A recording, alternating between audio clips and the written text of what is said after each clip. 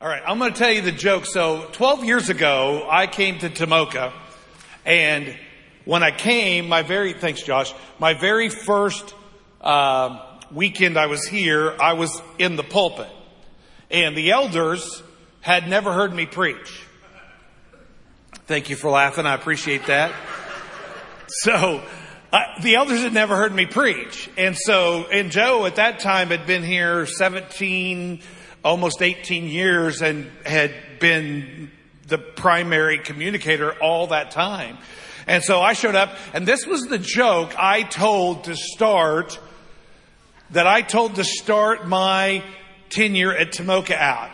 And sort of facing a crowd like this, in the right-hand corner, if you were ever in the property at Granada, in the back right corner, the elders were gathered watching me and watching the church respond to me. And I introduced myself by telling this joke. And I tell you that not one person laughed. I have the recording to prove it, okay? I have the CD of that night, and not one person laughed at the joke. And the funniest part of the whole thing was watching the elders' faces when they realized nobody was laughing, right? So there was a guy who was on his way to a county fair. He had a pig. He was determined to show his pig at the county fair, but he wasn't sure exactly where he was going to go. He wasn't sure where the fair was at. And on his way, he ran into this lady and he said, "Hey, I'm on my way to the county fair, but I don't know where I'm going. Could you help me?" And she said, "Well, of course I can." She goes, "I'm on my way there too." She said, "We're going to go down here about a mile, then we're going to make a left. We're going to go about a mile and a half, then we're going to make another left and go a mile, and we'll be right there."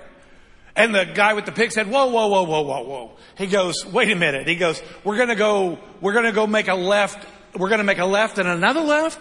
And she said, we'll go together and it'll be just fine. Or he said, "Why don't we just go together and it'll be fine?" And she said, "Well, I'm not sure I can go with you, because you're a complete stranger, and if we walk through the woods together, I'm afraid you might try to kiss me." And he said, "I understand that, but how could I kiss you? I have a pig under one arm, I have a chicken under the other arm, and I'm carrying a picnic basket on my head." And she said, "Well, I don't know how you could do it." She goes, "But maybe you could just put that chicken down, put the basket over the chicken, and I can hold that little piggy for you, and then you might try to kiss me." Okay, I say it 12 years later and it sounds really stupid, okay? But I told it then and I thought it was hilarious, right? There are some things that just seem impossible until somebody gives you a solution. We're going to talk about Philemon. How many of you have read the book of Philemon? Right? 25 verses. And it's unlike most of the letters that Paul writes, because this one is written to an individual. Unlike a lot of Paul's letters that are written to churches, even addressed to individuals, this is written to an individual. And it's written about a very particular story, right? So Philemon is the believer that Paul addresses the letter to. And apparently Philemon was a man that Paul's journeys came across in Colossae, where the gospel was preached, and this man came to faith in Jesus Christ. Eventually starting a church in his home, right? This is what took place in Philemon's home. And Philemon was a wealthy man because he had slaves. And we're not talking about the kind of slavery that you and I think about when we think about the Civil War and that kind of slavery. This was a different kind of slavery. But it was still indentured bondservant, right? There was still an obligation under Roman law for the slave and the slave owner, right? And one of those laws was, if a slave escapes his owner or master, he is subject to death under Roman law. Paul's in prison in Rome. Comes across a young man whose name is Onesimus. And Onesimus happens to be a runaway slave from Paul's friend Philemon. And apparently there's a good indication from the letter that Onesimus didn't just flee, but he also took something. There's a good possibility that took place. We don't know for sure. Paul simply says if he took something or if it cost something, he's going to tell him to put it on his account. But there's a good possibility that Onesimus fled, and he also took something which may have precipitated his need to leave. Anyway, he ends up in Rome. Somehow he comes across Paul. And somehow Paul shares the gospel with this young man, and all of a sudden this runaway slave has now become a Christian. Paul decides to write a letter to his friend Philemon.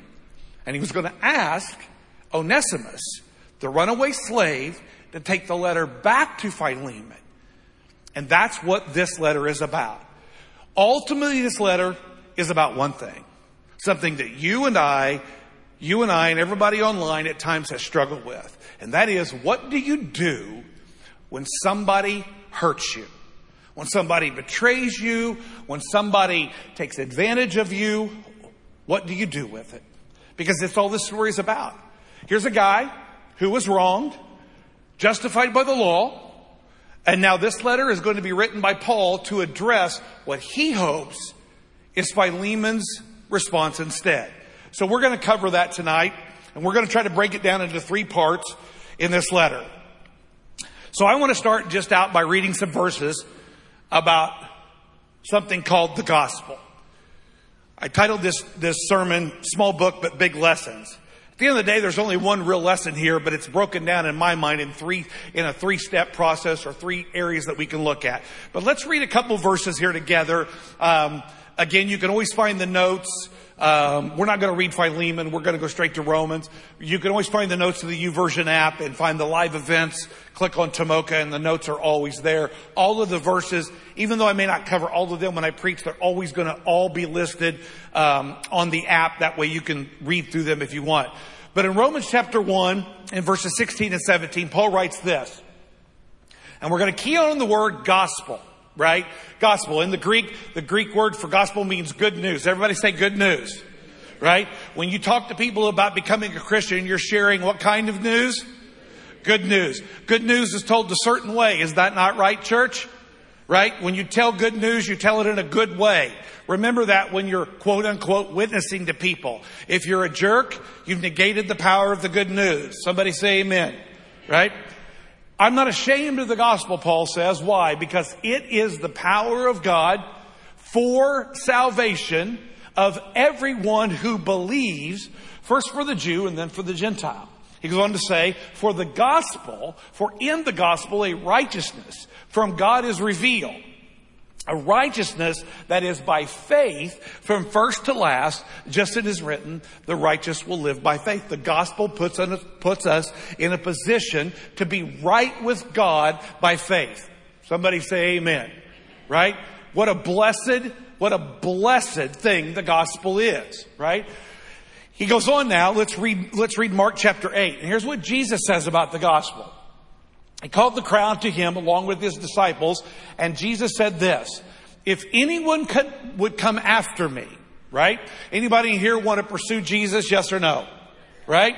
He says, if you want to come after me, you got to deny yourself. Order matters. You got to deny yourself, you got to take up your cross, and you got to follow me.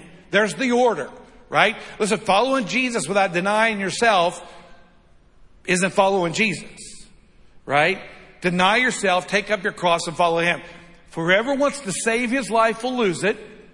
But everybody read this part with me. Everybody watching online, everybody here, read this with me. But whoever loses his life for me and for the God will save it. Listen, part of the equation is we get to be made right by faith with God through the gospel. But part of pursuing the gospel is denying yourself and losing yourself for the sake of the gospel. Can somebody say amen? Check this out. 1 Corinthians 9, 11, and 12. Paul now writes this to a church in Corinth. We've sown spiritual seed among you, he said. Is it too much if we reap material harvest? So he's having a discussion with this church that basically pastoring, right, ministering to these people in the work of the gospel, he should then in turn, he has every right then to be basically taken care of materially, right? To be paid, to be covered for food and housing and those kind of things. That's the discussion that's happening. He said, if others have this right of support from you, shouldn't we have it all the more? Paul says, but we did not use that right when we came to your town. He said, on the contrary, listen to this, those of you that want to pursue Jesus and have accepted Jesus and the gospel, he says, on the contrary, we put up with anything. Everybody say the word anything. Paul says, we put up with anything rather than hinder the what? The good news of Jesus. So we got a gospel that saves us because it provides us a righteousness built on faith in Jesus. We've got a gospel that requires us to deny ourselves and lose our lives for the sake of the gospel. We've got a gospel that Paul says, he says this, I'm going to put up with anything so that the gospel won't be hindered. Do you get the picture of what the gospel requires of you? It isn't just about believing in the gospel. It's about sacrificing for the gospel. And who are you sacrificing in the gospel? You're sacrificing yourself. Deny yourself. Deny yourself. Lose your life for my sake in the gospel. Here's one more. 1 Thessalonians 2, Paul writes this to the church at Thessalonica. We weren't looking for praise from men, or nor were we looking for it from anyone else. He says, as apostles of Christ, we could have been a burden to you. They could have come in, done their work, and asked the church to take care of them and care for them. He said, but listen to this, but we were gentle among you, like a mother who cares for her little children. We loved you so much, listen to this, that we were delighted to share with you not only the gospel, but our what? As well. Listen, it is not possible. It's not possible for you, for me, for any of you watching online, to share the gospel without sharing yourself. You can't do it. You're part of the package. Listen, when your mouth opens and the gospel gets shared, you're sharing yourself as well. You become now a part of the equation of acceptance or rejection. Do you get that? That's a part of it. And here's the thing. If the gospel that has saved you by providing you righteousness through faith in Jesus isn't accepted by us with the idea that, hey, I'm going to put up with anything so the gospel won't be hindered. I'm going to deny myself and I'm going to lose my life for the sake of the gospel. Because here's what I understand. Sharing the gospel is one thing, but it always comes with sharing yourself. Paul simply said, when we were at Thessalonica, we were thrilled to death to get to share the gospel and ourselves. For some of us, the struggle isn't sharing the gospel. The struggle is that what we share about ourselves negates the gospel. It happens all the time. And you know where it happens most? It happens in church. We gather a bunch of believers together. Listen, look at us. Just take a minute and look across the room. Turn around, gawk at other people, right? We don't look alike. We don't act alike. We don't talk alike. We don't dress alike. We're not going to eat the same foods. We don't like the same things. You like stupid music. I like good music, right? Like, we've got all kinds of differences, right? And here's the thing. We all gather together because we have one thing we say we have in common. We love Jesus. Amen? The problem is that we love Jesus doesn't trump all the other things that we like and stuff. And the minute we hear them, when we're gathered in this building and walk in the hallways, we hear people say stuff. We're like, that was stupid. Like, you said what? You're what kind of person? And all of a sudden we love Jesus doesn't become the thing we share in common. Making sure that people know that we don't agree with them becomes the thing that we share in common. And guess what happens? The gospel gets hindered. Because all of a sudden losing your life for the sake of the gospel and putting up with anything for the sake of the gospel ain't your bag. I'll put up with certain things for the sake of the gospel, but I won't put up with that. I won't put up with that. I was reading today the devotion of a pastor, and a pastor was dealing with a young man that showed up at his service one time. And they were talking about happened to be talking about sexuality. And not only were they talking about sexuality, they divided in groups with men and women. And so while they were dividing up, this young man came up to the pastor and informed him that he was transsexual. And he wanted to know from the pastor which group he wanted him to go to. And he shared with the young man that he'd like for him to go with the men. Well, he wasn't with the group of men very long till he just couldn't take it anymore. And so eventually he went to the group with the women and he sat around in the back of the room behind them. Eventually that moment led to a conversation between the pastor and the young man at lunch one day. And the pastor was telling the story of sitting in this room or in this restaurant with this young man who was clearly a transsexual, living a transsexual life, being a man by birth and wanting to be a woman by practice. He was talking to this young man, and this man was sharing his story and crying. And eventually the pastor asked the young man, "What can I do for you?" And he said to the pastor, "You can call my mom and tell her to come." Because where the young man had moved, his parents would not come. They would not have anything to do with him because they thought by coming and loving on their son, who was living a transsexual life, they would be affirming his lifestyle. And all he wanted was to see his mom and dad. And so the conversation went on, but ultimately the pastor called the parents. And the parents came to see him. But the pastor tells of how uncomfortable it was of sitting in a restaurant with an openly transsexual person, right? Holding hands with him across the table to pray while others watched him. It was uncomfortable, right? And he ultimately shared this, that the gospel changes everything. That when it comes to living out the gospel, it changes everything about your approach. And it is amazing what you'll put up with to share the gospel with people. Because here's what the pastor concluded. The gospel in and of itself is the power of God to save. Amen? It needs a messenger though. And that was him. And what he decided was he didn't want to do anything to hinder the gospel in that man's life. That's what the book of Philemon is about, ultimately. That letter is about that. So let's talk about it. We're going to go through three areas here. Philemon's going to talk about turning law into love. He's going to talk about turning fault into forgiveness. And he's going to talk about turning a gap into good. So let's talk about law into love. Here's what Philemon says in verse 4 through 10. Paul says, "I thank God as I remember you," writing to Philemon, to his wife, and to probably the pastor of this home church. He says, "I'm thanking my God as I remember you in my prayers, because I hear about your faith in the Lord Jesus and your love for all the saints." He says, "I'm praying that you may be active in sharing your faith so that you'll have a full understanding of every good thing that we have in Christ."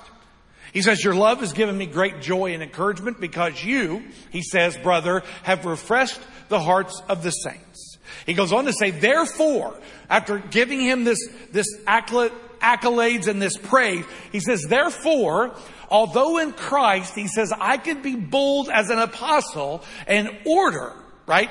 "Give you a decree, a law to follow, to do," everybody read it with me, "to do what you," right? Here's what he said. "I'm going to appeal to you on the basis of what? Love." He's going to turn law into love. He said, "I could give you an order. As an apostle, I could give you the command that this is what you're supposed to do." That doesn't mean that Philemon will do it, because a commandment still doesn't take away your free right. You get that, right? God gives you free will. A commandment doesn't take it away. You still got to make a choice. But Paul's approach to Philemon is, I could give you an order. I can get out chapter and verse and tell you this is exactly what you're supposed to do. He says, instead, I'm going to appeal to you on the basis of love.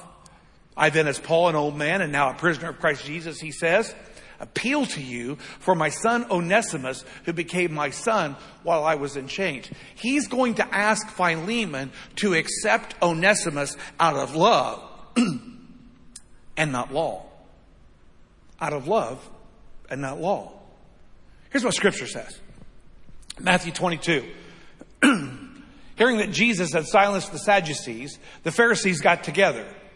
These were the religious Jewish leaders who followed the letter of the law, right? And took the laws and then multiplied the laws into all their human laws to where we had so many laws that you couldn't follow, right? One of them, a Pharisee, an expert in the law, right? The Old Testament law, texted. Jesus, what do you think, right? Sorry. Tested him with this question. Teacher, what's the greatest commandment? What's the greatest law, right, that there is? Which one is the greatest? Jesus replied, here's the greatest law. To love God with heart, soul, and with all your mind and strength. And that's the first and greatest, he says. And the second is like it, love your neighbor as yourself. Now here's the key. He says all the law and all the prophets hang on these two commandments. And yet the two commandments are to do what? Love. Man, there's so many things that you and I as Christians, we ought to do. I mean, the book's clear, right? There's not a lot that's hard to figure out about what a Christian should and ought to do. There's just not. I mean, listen, sexuality isn't a confusing thing according to the Word of God. It's not complicated at all. Sexuality is pretty simple. That God created man and women, right, to come together as one. And in that one, right, God provided the act of sexual relations. That is the only legal way in God's book to have sex. It's not complicated. You don't got to be a theological genius to break down sexuality in Scripture. If you're not married, you're not having sex. It's just that simple. You don't got to be a genius to figure that out. You ought to do that. That's the law of God. And yet how many Christian people come to church every weekend, every time we gather, with their boyfriend or girlfriend that they're living with, that they're having sex with, and they're not following the law of God? Because guess what? The one thing that God's law always provides is you get a say in the matter. You get a choice. But here's what Paul says. Paul said, listen, Onesimus, I can tell you exactly what God's law requires, but I'm going to appeal to you on the basis of love. Why? Because the greatest commandment is to love God with all you got. And the second is to love who? Your neighbor. Philemon, your action of loving God also has to reflect on loving your neighbor as yourself. How about this verse in Galatians 5:6? It says this, for in Christ Jesus, neither circumcision or uncircumcision has any value. Listen, any external thing that you're doing to try to make yourself right with God's a waste of time. Here's what he says. Everybody read this with me. Read the first three words with me. The only thing. He didn't say one of the things or one of the most important things. He says the only thing that matters is what? Faith, your faith and my faith expressing itself through not laws. Not grabbing a book and a chapter and a verse and throwing it up in somebody's face and going, right? That's what you're supposed to be doing. Because listen, following the law isn't getting any of us home. Practicing love of God and love of others, that's going to get you home. Because the Bible says if you love God who you don't see and you can't love people who you do see, you're simply a liar and the truth ain't in you. It's just not complicated. You see, Paul's appeal for ultimate acceptance and forgiveness of Philemon to Onesimus is based on this. I'm not going to give you a law to follow, an order, a command, even though I could because it's easy to find in here, Philemon. I'm going to appeal to love. And love is the greatest thing that we do. And it's the only thing that matters when it comes to our faith. And how about this? In 1 Corinthians 13, here's what Paul says about love. He said, if I speak in tongues of men and angels, but I don't have any love, guess what? I'm just a resounding gong, a resounding gong or a clanging cymbal. He said, listen, I've been preaching for 30 plus years. And there are people, because they don't know me, have heard me preaching and went, oh my God, that guy is annoying. Right? Well, here's the thing. If you don't know me and don't know how much I love you, I'm sure I sound that way to you. But when you add love to the equation, it changes the tone of everything you hear. He says, if you do all these great things and you don't have any love, ain't nobody hearing the love. All they're hearing is the noise.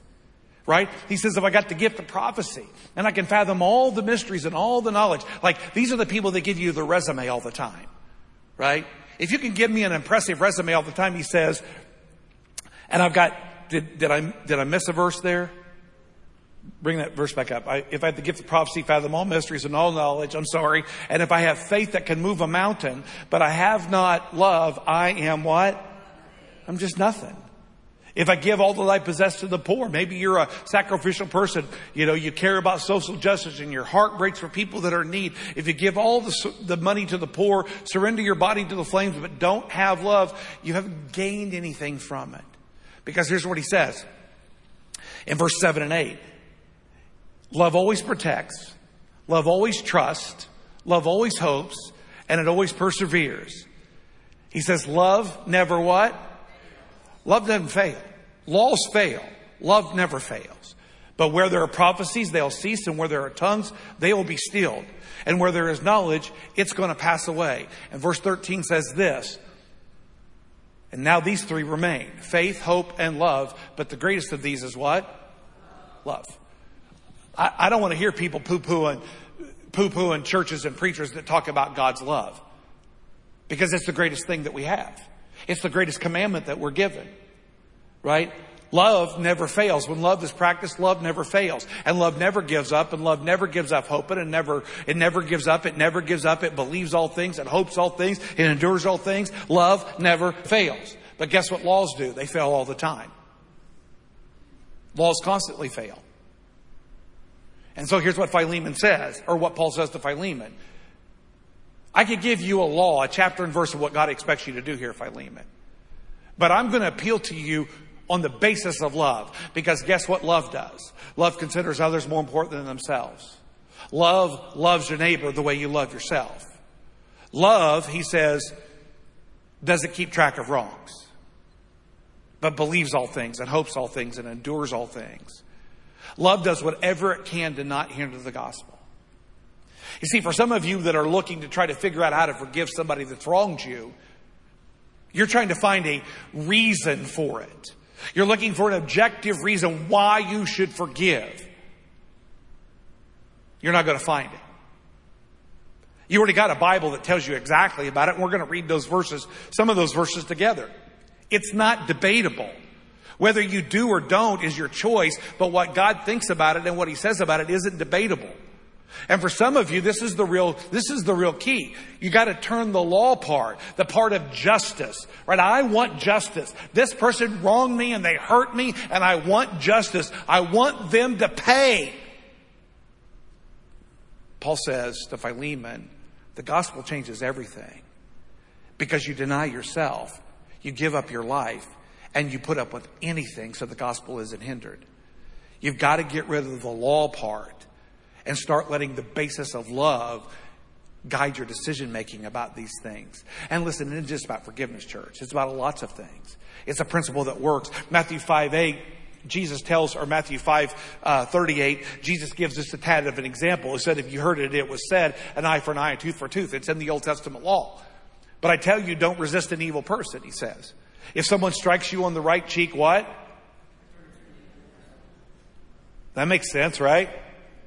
If someone wants to sue you and take your tunic, your outward garment, let them have your cloak, your inner garment as well. That makes perfect sense, right? And then if someone forces you, according to the law of the Romans, to go 1 mile because they could by law, he says, you what? That makes perfect sense. No, it doesn't. Everything that Jesus asks us to do is unnatural. Why do we do it? Because the gospel changes everything. We got to learn to turn law into love. If you're raising your kids, if you're practicing in your marriage or in your relationships with law, and you're leading with rules and you're leading with those kind of things, it's not working. It's not working. It's never going to work. Love always wins. It always wins. And here's the thing. It may take longer than you want. Get over it. Get over it. Because God's the one in charge of this. He just needs a vessel that works on love and not law. Second thing. Faith, fault, and a fault into forgiveness. Check this out. Here's what Philemon says, or Paul says in Philemon 11. Formerly, Onesimus was useless to you, but now he's become useful both to you and to me. In the Greek, that's a play on words because Onesimus' name in the Greek means useful. It was a common slave name that Romans gave. It probably wasn't Onesimus' real name, but it was his slave name, and it meant useful. Paul uses the words as a play on words. He was once useless to you, right? Even though his slave name is useful, he was still useless to you in regards to the gospel, but now he's useful. So Paul says, I'm sending him, who's my very heart back to you. So here comes a runaway slave holding a letter to give to his slave owner who has every right under the law to kill him. It's a scary proposition, right? And Paul's not even gonna make him do it. He's gonna give Philemon the choice. Because he wants to appeal to his love. He says, I would have liked to have kept Onesimus with me so that he could take your place in helping me while I'm in chains for the gospel. Right? Paul needed someone to help minister to him. But I didn't want, he said, to do anything without your consent so that any favor you do will be spontaneous and not forced. And then in verse 17, he says this at the end of the letter. So if you consider me a partner, the Greek word there is from the Greek word koinonia, which means fellowship, connection, communion, right? If you consider consider me to be in fellowship with you, he says, welcome Onesimus as you would welcome me. Right? If he's done you any wrong or owes you anything, charge it to me. I, Paul, writing this with my own hand, I'm going to pay it back. Not to mention, Philemon, you owe me your very self or your very soul indeed. Right? So, you got the picture. It's a slave who was run away from his master. More than likely has taken something or broken something. Somehow put Philemon in a situation where Onesimus owes him. And Paul's saying, I want you to take this man back. I want you to turn his fault into forgiveness. Now, millions of dollars have been made writing books on forgiveness. Millions of dollars. There are thousands upon thousands of books written by people on the topic of forgiveness. It's not complicated. Again, choices might be hard because they're connected to our story. But the Bible's pretty clear on forgiveness. Really, really clear. So here's what he says. Ephesians 4. We're just going to read 4 different passages on forgiveness. Because, listen, if we turn law into love, that requires turning faults into forgiveness. Because here's what Paul said. Don't grieve the Holy Spirit of God with whom you were sealed for the day of redemption. Get rid of your bitterness. Because listen, if you think you can be unforgiving and not become bitter, you're crazy. It's going to happen. Unforgiveness always leads to bitterness, which leads to rage and to anger and brawling and slander, along with every form of malice. It's not a coincidence that verse is preceding this verse. Be kind and compassionate to one another. Read it with me. Each other, just as in Christ God what? That's pretty clear, right, church? You're to do what? Come on, say it. Forgive. And you're not just supposed to forgive. You're supposed to forgive the way God in Jesus forgave you. And how did God in Jesus forgive you? He removed your sin as far as the east is from the west and remembers them what? No more. It's not complicated. Is it hard? Yeah. It's hard. It's no less our responsibility to do it. And listen, is it natural? No, it's not natural. What's natural is an eye for an eye and a tooth for a tooth. That's natural. Knowing Jesus and believing in the gospel changes everything. There's so many, listen, there are so many people who are absolutely stuck in mediocrity and miserableness because they won't forgive. It's a growing epidemic in our society. And it's a growing epidemic in our churches. Listen, there's been a lot of hurt and a lot of wrong done to people. You've done some of it. You've been on the receiving end of some of it. And for some of you, loving Jesus is constantly butting up your inability to turn a fault into forgiveness. And it's not complicated. Look what Matthew 6 says. Jesus makes it even clearer. This was in the Lord's Prayer that we call the Lord's Prayer. Forgive us our debts as we have forgiven our... Think about this for a second. Do you want God to forgive you the way you forgive others who've wronged you? Yes or no? Man. Because here's the thing. How much of your debt has to be forgiven to get into heaven? All of it. So what if God just keeps a part of it back the way you keep a part of it back and don't honor him, but you hold on to a grudge and won't forgive? You want God to forgive you the same way?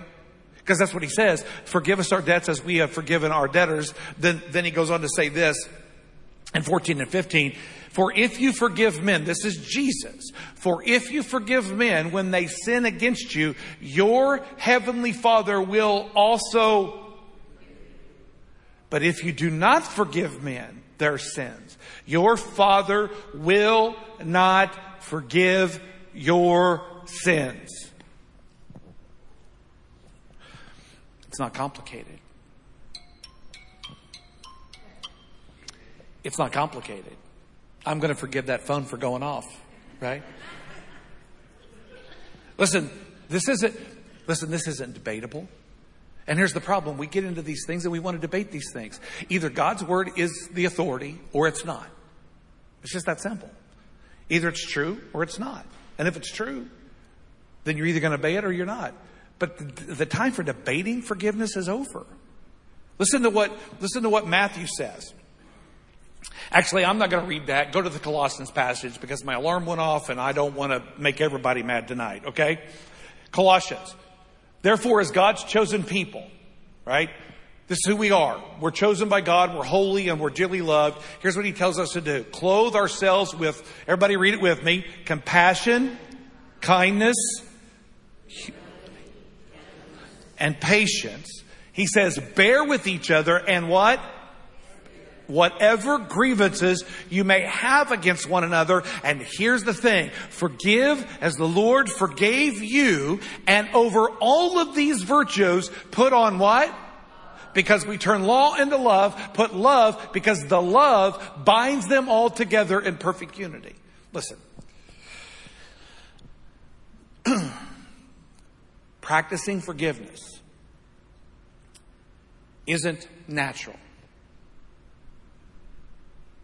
Eye for an eye and a tooth for tooth. That's natural. The gospel changes everything. I'm going to lose my life in my sake, but for the gospel's sake. I'm going to put up with anything to not hinder the gospel. Right? I'm going to make sure I deny myself for the sake of the gospel. Listen, the gospel changes everything. And listen, Jesus telling you to forgive isn't minimizing your pain. That's not the point. It's emphasizing God's love for you. All forgiveness is. And listen, I'm not teaching this from a book. I'm teaching this from a book and from my life. You don't live as long as I've lived and been in ministry this long and been married this long without being forced to have to practice some sort of forgiveness. And here's the thing. Forgiveness is pretty simple. It's taking what God gave you and giving it to somebody else. That's what it is. Have you been forgiven by God in Jesus for everything? Yes or no? Here's what he says. You take that and you give that to anybody who causes you a grievance against anybody who's hurt you. And here's the thing. I'm going to forgive you the same way you forgive them. Listen, there are lots of Christian people who are absolutely stuck in their faith because this is the one bugaboo. And they keep reading, and they keep praying, and they keep hoping, and they keep struggling. And the reality is, listen, you know what God did for you in Christ Jesus. You simply got to turn around and do that for other people. And don't be giving me this conversation about, well, they're going to get away with it. What are you talking about? Get away with what? They're not getting away with anything because this isn't about them. This is about the gospel. This is why we talk. That's why I talk so much about mission. If this isn't about mission, if this is about making sure that all people repent and don't perish, I say don't forgive. Listen, you've got no reason to forgive some of those people. But if this is about making sure that all people repent and not perish, there is nothing that you and I can't forgive for the gospel's sake. Nothing. Because read Matthew 18. You want something to do tonight? If you're struggling, read Matthew 18. And here's what it says. It's really simple. If you don't forgive, you become the person in prison. You become the person who's in bondage. And if you know anybody that's not forgiving, you know they live their life in complete bondage every day. They live in an emotional bondage, a mental bondage. They live in hell because that's where unforgiven people go. And so right here on earth, they live in their own form of hell because when your debts aren't forgiven by God, you've got no other place to go because you can't go to heaven. So you live in hell. Does that make sense to you? Listen, we've got to start learning that love trumps law and that faults can be turned into forgiveness. Because the last thing is this, gaps get turned into good. Look what Paul tells Philemon. He says this, perhaps the reason, Philemon, that Onesimus was separated from you, maybe the reason why he ran away after he stole something or broke something is this. He was gone for a little while was that you, Philemon, might have him back for good. But he doesn't come back as a slave, but as better than a slave. He's now a brother in Christ. He's now accepted Jesus. He's very dear to me, but even dearer to you, both as a man and as a brother in the Lord. Because here's the thing. You don't know what God's up to. Listen, when law can't be turned into love, and faults can't be turned into forgiveness, you're always going to miss what God does in the gap. You're always going to miss it. I mean, listen, if you've read Genesis, and if you haven't, you should read it. It's one of the coolest books in the Bible. It tells some amazing stories. And in one of the stories, he talks about a man named Joseph. He was the youngest of 12 sons, right? Brothers hated him. He was dad's favorite. So one day they just threw him in a pit. And while deciding what to do with him, they sold him.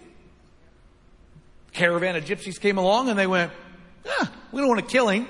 That'd be hard to cover up. That'd probably break Dad's heart. Let's just sell him. So they did. Pretended he died, but they sold him. And you follow Joseph's story. Betrayed after betrayed after betrayed after betrayed. Many years later, he's now second in command in the most powerful country in the world, Egypt. And everybody's starving to death. Famine has wreaked havoc across the globe. And now people, including Joseph's family, are coming to Egypt for help. And guess who they got to meet? They got to meet the man who grew up, who now has all the power over them. And when they had the power, they sold him to a bunch of gypsies and lied to Dad that he died. So here's what happens in Genesis chapter 50. Bring that last verse back up. Joseph said to these brothers, these men, don't be afraid. Listen to this. This is the question that you and I have to ask. It's the question that Paul ultimately asked Philemon when it comes to forgiveness. Am I in the place of God? Because the Bible says, vengeance is mine, I will repay. You're either going to live your life practicing God and being God to these people you won't forgive and won't restore, or you're going to not do that. And that was the thing that Joseph said to his brothers. Am I God? Look what he said. Joseph said to them, don't be afraid. Am I in the place of God? You intended to harm me. These brothers intended to kill him. They didn't care. He said, you intended to harm me. Listen to this. But God, what? To accomplish what is now being done. What was that? The saving of many lives. See, here's the thing. You don't know what God's going to do with what you're going through. You don't have any idea. Romans chapter 8 says that God does a work that we can't process. And that is this, that God works all things together for good. Not your good, not my good, but for the good of the gospel. Because God's desire is pretty simple. I want all men to repent. And I want no men to perish. And you know what he's doing? He's always working all things together for that good. So here's the thing. If law can't be turned into love and fault's then turned into forgiveness, you're going to miss all the good that God does in the gap. Because some of the greatest things that God's ever done has been in the gap of those kind of heartaches. Read Elizabeth Elliot's story. There are stories after stories after stories of what God does in the moments that are the hardest for you. Because God's always at work in the gap. Philemon, maybe, just maybe, Onesimus ran away for a while and did what he did so that you could reap the good when he comes back. And that is, he's now a brother in Christ. Listen, I don't pretend that being a human isn't the hardest thing in the world to do while you're trying to be a Christian. It just is. We're a mess, right? We base so much of our fact on feeling, and we just struggle mightily with it. And some of you have suffered pretty horrific hurt that a large part of us wouldn't even understand. And some of you have suffered smaller hurts that seem like the worst thing in the world to you. But here's the thing. Forgiveness and restoration isn't complicated. It's not complicated. It's simply taking what God gives you and giving it to a person that was just like you. It's just giving it away. And at the end of the day, what Joseph said is the question that I hope you all ask yourself tonight. Those of you that are struggling with it, those of you that might be online struggling with it. And that's this. Am I in the place of God? Because forgiveness and unforgiveness, that's His purview and not ours. It's a question that you and I have to ask. Let's pray. Father, I'm grateful that you forgive. I know that tomorrow morning, when I awake, that your mercies are brand new. I know that tomorrow morning when I wake, my sin will be removed from me as far as the east is from the west, and you will remember them no more. I know that's true for all of us that have accepted Jesus Christ. And it's not just tomorrow, it's the next day and the day after and the day after and the day after. And it has been that way ever since we've accepted you. And it'll be that way until you return for us. Being a Christian is about letting that change everything. And one of the most important ways, God, that I know that you use us is to give that forgiveness and that grace to other people. From everything that we read, Philemon did just what Paul asked him to do. He loved Onesimus, turned his fault into forgiveness, and celebrated what you do in the gap. I pray for every person in this space and every person who's watching online that is absolutely living in the hell of unforgiveness right now. And my prayers for all of those people that are holding on to it, that God, you would do a mighty work and move them from that place. And grant those on the other end, the Onesimuses on the other end, grant them the grace that comes from being on the end of forgiveness. God, help us to realize the gospel changes everything. I pray in His name. Amen. God bless you, church.